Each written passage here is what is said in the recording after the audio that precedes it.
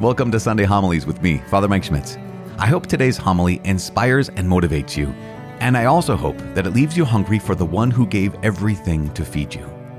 If you want to get this and other Sunday Mass resources sent straight to your inbox, sign up at ascensionpress.com/Sunday or by texting Sunday to 33777. You can also follow or subscribe in your podcast app for weekly notifications.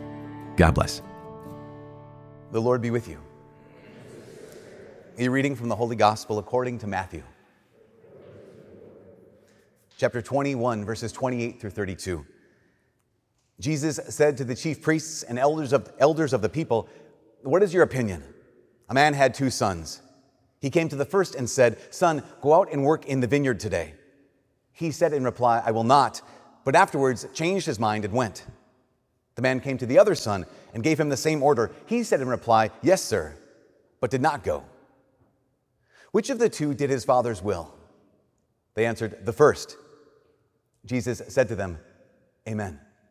I say to you, tax collectors and prostitutes are entering the kingdom of God ahead of you. When John came to you in the way of righteousness, you did not believe him, but tax collectors and prostitutes did. Yet even when you saw that, you did not later change your minds and believe him." The Gospel of the Lord. Wait, you should have a seat.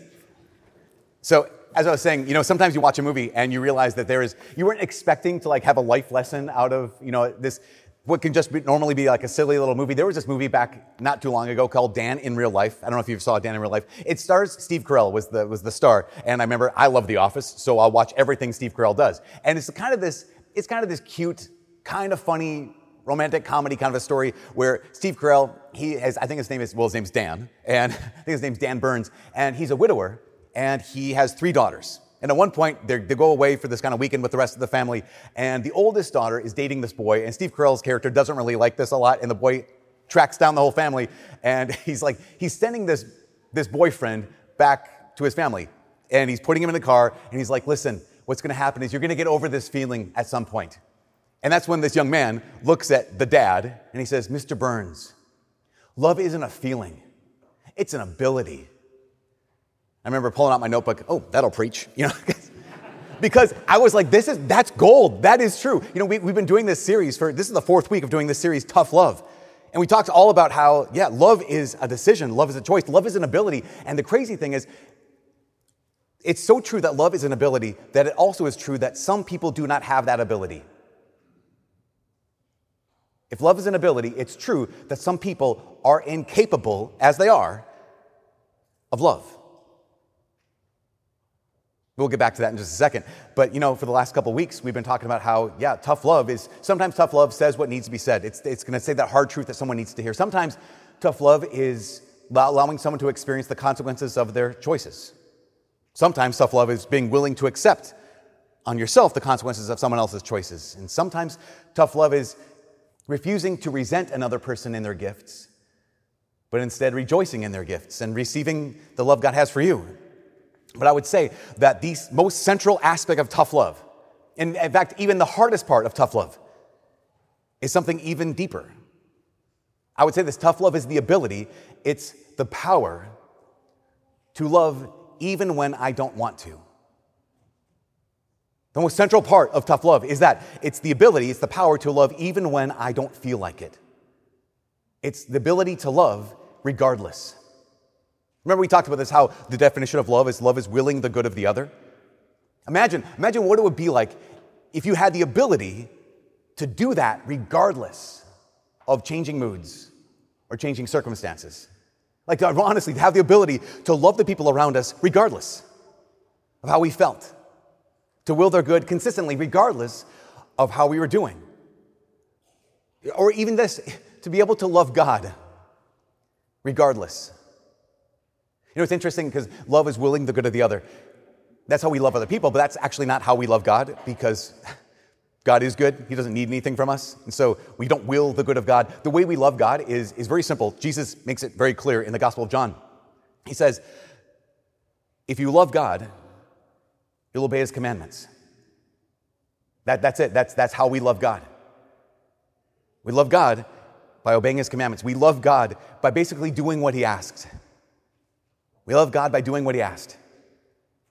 In fact, I think about this, especially as it relates to the gospel today. We love God because he asked us to. I think here's the father, and he sends his two sons out into the vineyard. Now, we know how the story goes. He asks them both. One says yes and doesn't go. One says no and does go. But the reality is, if they end up in the field, if either of them end up in the field, they're only in the field for one reason. They're only going to be in the field for one reason, and that reason is because the father asked them to be in the field. That's it. We kind of get the impression that neither of them are really inclined to go in the field on their own. They're only going to be, if they end up in the field, the only reason they're ever going to be in that field is because the father asked them to. And this is the key for love. I'm doing this, why? Because you asked me to. I think it's really fascinating about this story. We're kind of reflecting on it for the couple weeks leading into this. What's fascinating is that one of the sons says yes and one of the sons says no. And it seemed, and we got that, you heard the story, but it seems like the father accepts both of their answers. I don't know if you noted that, if you caught that. It seems like when the one son says no, it seems like the father's like, okay, that's your answer. Now, don't get me wrong, I would, there's a right answer. It's not like any answer is fine. The right answer is doing what the father says. But the crazy thing is that both sons were free to say no. And this is so important. I would say this, the necessary precondition for love is freedom. The necessary precondition for love is the freedom to say no. Because we know this, freedom is the precondition for any meaningful yes. If I can't say no, then what does my yes mean? If I actually can't say no, my yes means nothing. If I can't say no to love, then I actually am not loving because I'm not free. And this might be some of us. I would say this, the necessary precondition for love is the ability to say no. If you can't say no, then you can't love. If I can't say no, then I can't love. Which may be difficult for us because I think many of us, maybe just some of us, but I think maybe many of us don't actually know how to do that. We don't actually know how to say no. And some of us are like this. Some of us, we suffer from good kid syndrome. You know what good kid syndrome is? Good kid syndrome is that you're the kind of kid who's like you're growing up and you do what you're told. You do what you're asked to do. You do what people tell you to do. And you just say yes. And I know by looking at some people's faces, they're like, yep, that's me. I suffer from GKS every day. Like that. The problem with GKS, or problem with good kid syndrome of not being able to say no, is it works. Man, people like you. You say yes all the time. You don't say no. People appreciate it. It can actually kind of get you far. The problem is, if I can't say no, what does my yes mean? If I can't say no, I'm not actually free. If I can't say no, my yes is one born of fear. I'm afraid. If I say no, will they stop loving me? So much of our inability to say no is fear.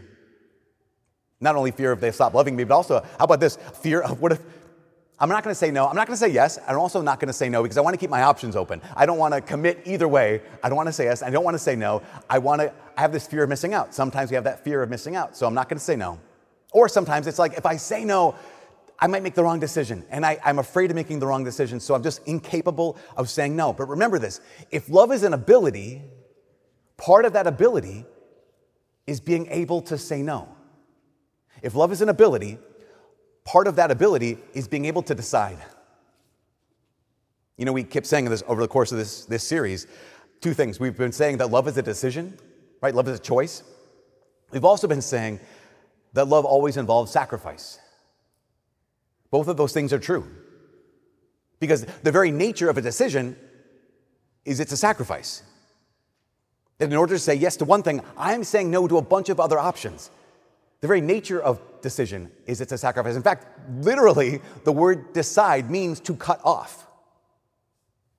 So if you and I are going to have the freedom to love, we have to have the ability to decide. Or else we actually won't be free to love. Now, little pause on this. Pro tip. When it comes to deciding, here's some tips for wise decision making. Just think about this. Think steps, not leaps. This is wise decision making 101, right? So wise decision making 101 is steps, not leaps. So like, I met this person, we went on one date, we're getting married. That's a leap. Don't do that. Not wise. Unwise. But like, okay, wise steps, not leaps, looks like we're going on dates. And to people on the outside, it might look like, wow, you're jumping into this. No, we are stepping into this. Like that's wise. Steps, not leaps. With the Lord too. Here's something I know about your life. God has a plan for your life. What I know about your life is God has a vision for what he's calling you. There's a vineyard he wants you to enter into. There is a mission that God has for you. That's a big mission. It's a capital M mission. It's a capital V vineyard. It is a capital V vocation. God has an incredible plan for your life. And sometimes people are like, I just want to leap into that. No. Step. You probably, the chances that between now and tomorrow, God's going to reveal that big M mission, that big V vocation to you is very minimal. But the chances that God will ask you to give a micro no or a mini yes to him is absolutely certain. So rather than leaping into the vineyard, no, take the step to just commit to prayer tonight or commit to prayer tomorrow. That's it, just that step.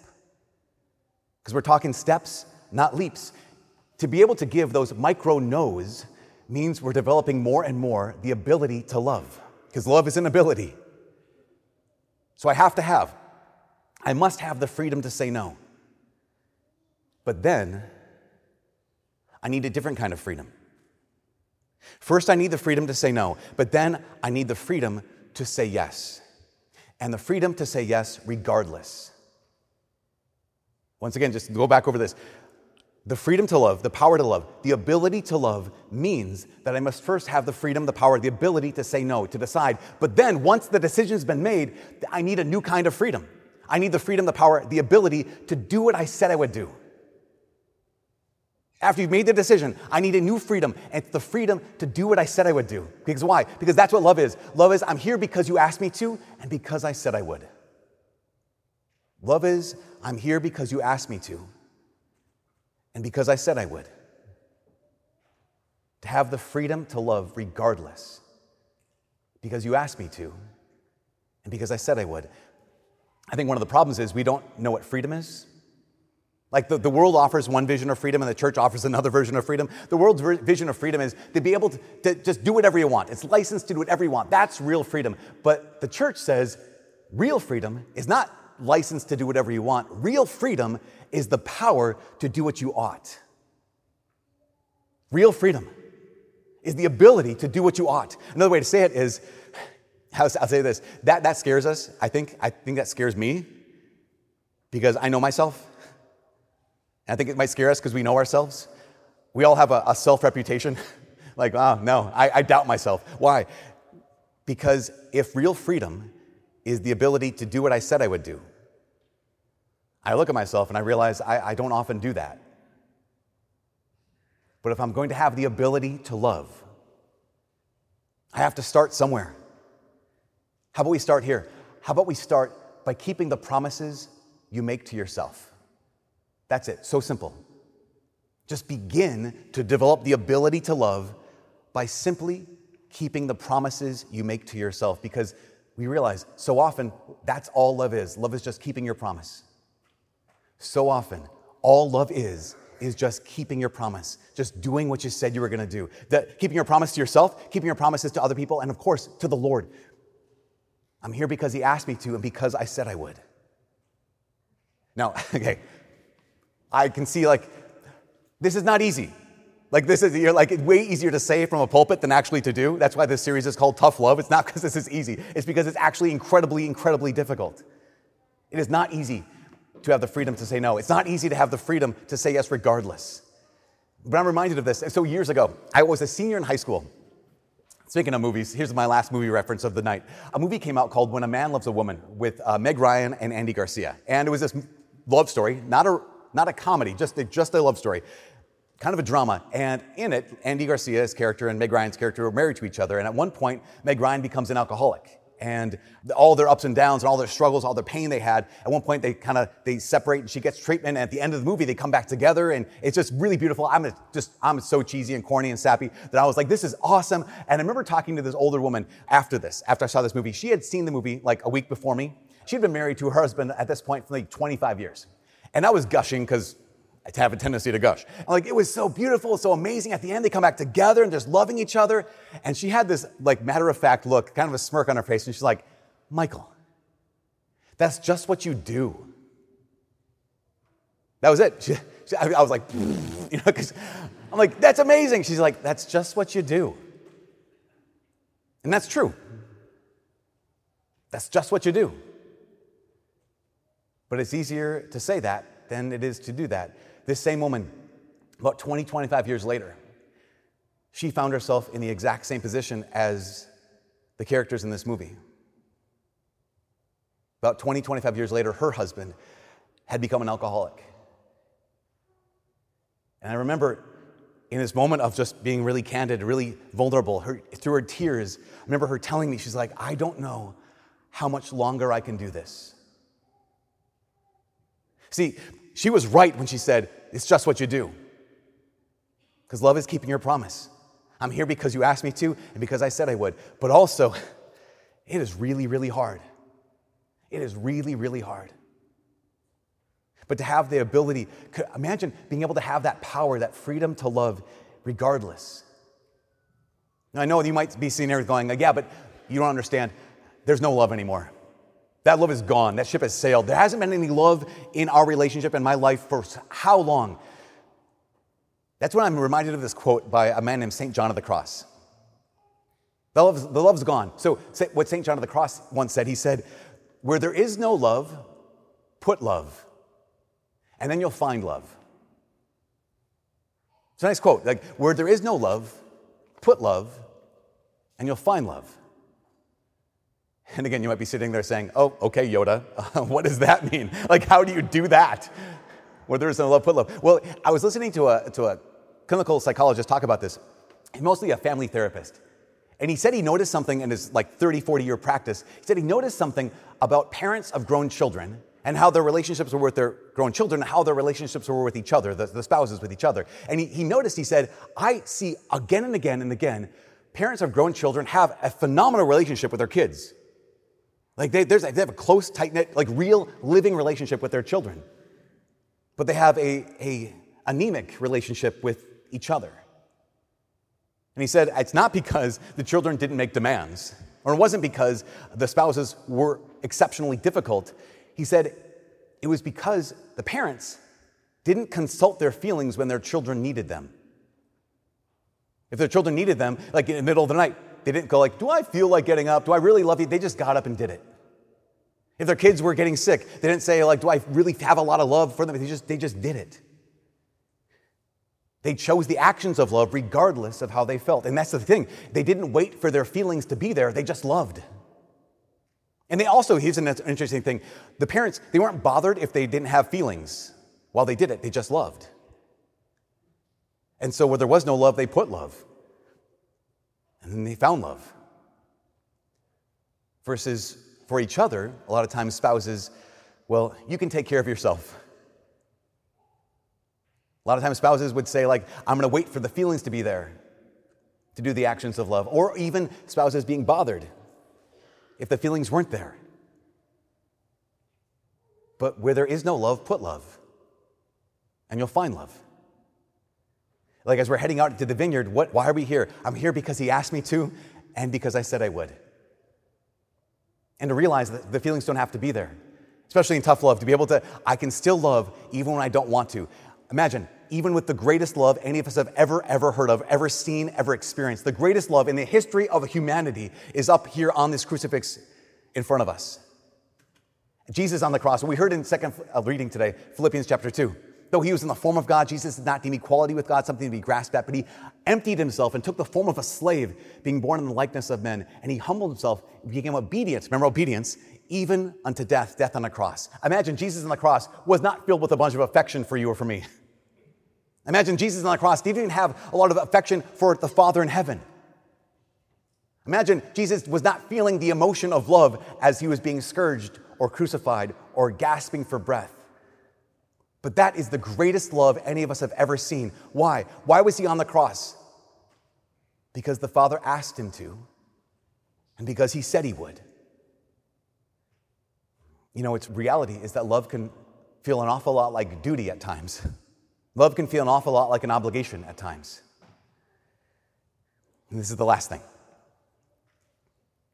When love feels like a duty, when tough love is there, right? When I need to have the ability to love even when I don't want to, it's a duty. But there's this man, his name is another saint, Saint Jose Maria Escrivá. And what Saint Jose Maria, he's a very practical guy. He said this, he said, put your heart aside. Duty comes first. Okay, that's true. Put your heart aside, duty comes first. But then he goes on to say, he knows people, he says, but when fulfilling your duty, put your heart into it. It helps. Put your heart to the side. Don't wait for the feelings to be there. Duty comes first. But when fulfilling your duty, put your heart into it. It helps. Now, this is me. I find myself doing this all the time. Maybe you find yourself doing the same thing, where you said no to the thing, and you said yes. Okay, I'll be there. I'll do the thing. I'm in the vineyard because you asked me to, and because I said I would. And so you're here. And here's how I show up. I show up with listen, I'm announcing to the world, okay, I'm doing this thing because God asked me to, and I said I would, and I don't like it. Where I show up, and I'm the biggest bellyacher in the world. Like, oh, it's so hard to keep loving. It's so hard to do the thing I need to do. Even though I said I would do the thing, but now I don't feel like it. I don't want to. And people are like, why don't you just change your mind, bro? Why don't you we'd actually rather you not be doing the thing you said you would do. Because you're complaining so much. This is how sometimes I can show up. Maybe this is you too. That I said I had the freedom to say no. And yes, I had the freedom, the ability to say yes. And now I'm resentful. Because it feels just like a duty. And this is the last aspect that's necessary for tough love. Not just to say no, not just to say yes regardless, but to show up and find joy in the yes. To show up and find joy in the yes regardless. Because love is an ability. And tough love is a necessity. That what you and I need is we need the freedom to say no. What you and I need is we need the ability, the power to say yes regardless. And we also need this freedom. We need the power. We need the ability to take joy in the opportunity to love regardless. Because here's the deal. The Father is calling you and me into the vineyard. He's calling every single one of us into the vineyard. And we need to be the kind of people who have the ability to love. The ability to show up and say, I'm here and I'm doing this because you asked me to. And because I said I would, regardless.